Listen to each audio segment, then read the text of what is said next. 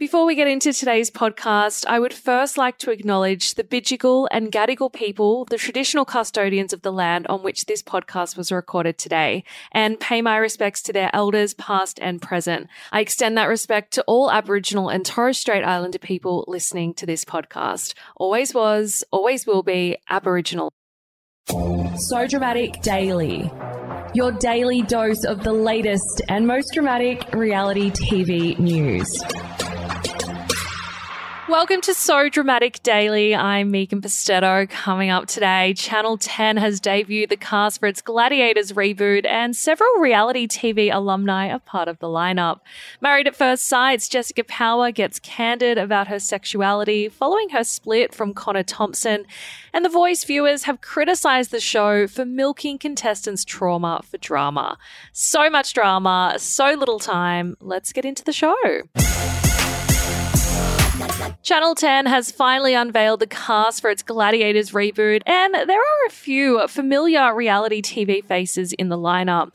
In case you missed it, the explosive reboot was confirmed in early September after whispers that the 90s hit game show would be getting a revamp for today's audience. Star netballer / I'm a Celebrity 2023 winner Liz Ellis, plus The Amazing Race host Bo Ryan are attached to host the show. And the series features a fresh batch of Aussies known as Gladiators as they take on one-time challenges in the ultimate test of strength and power. As for the contestants, the ones we really care most about at this point are Iron Man and SAS Australia's Jet Kenny and The Bachelorette's Damien Ryder, who will battle it out against 10 other competitors come 2024. Married at First Sight's Jessica Power has opened up about her sexuality following her split from Connor Thompson. During an Instagram Q&A, the 30-year-old was asked if she'd ever date someone who identified as bisexual.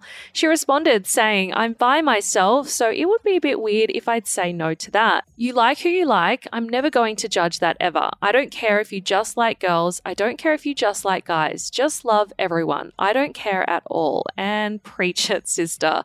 Another follower asked Jess if she was ready to date again after her breakup in June. She replied, "I'm ready to dip my toes back into the dating world. I just enjoy the comfort of having someone to talk to and go on dates with." And it seems like she's really ready to move on because according to Yahoo Lifestyle, Jessica has been approached to film the upcoming season of Celebrity X on the Beach alongside her ex, Dan Webb.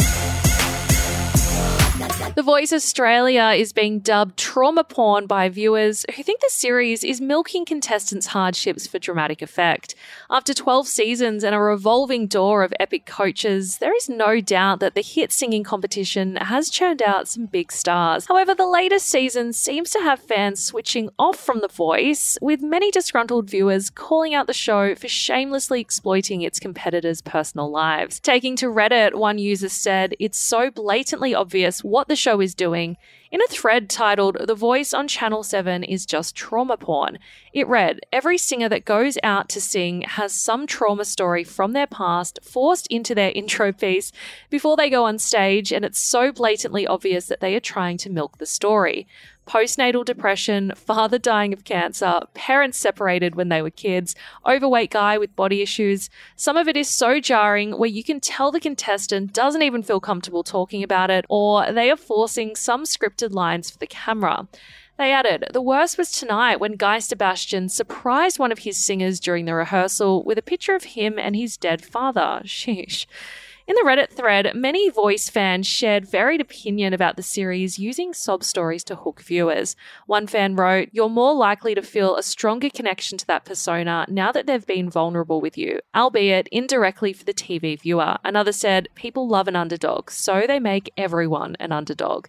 A third added, "You've just noticed this now? This has been reality TV for at least 10 years. Everyone has a sob story," and they're not wrong. Meanwhile, other users said they've actually switched off from other reality shows for similarly becoming too emotional. One user commented saying, "Contestants crying over food on MasterChef was when I knew I was done with TV." God should give me a life where the most traumatic thing that ever happened was fucking up the profiteroles. Fucking hell.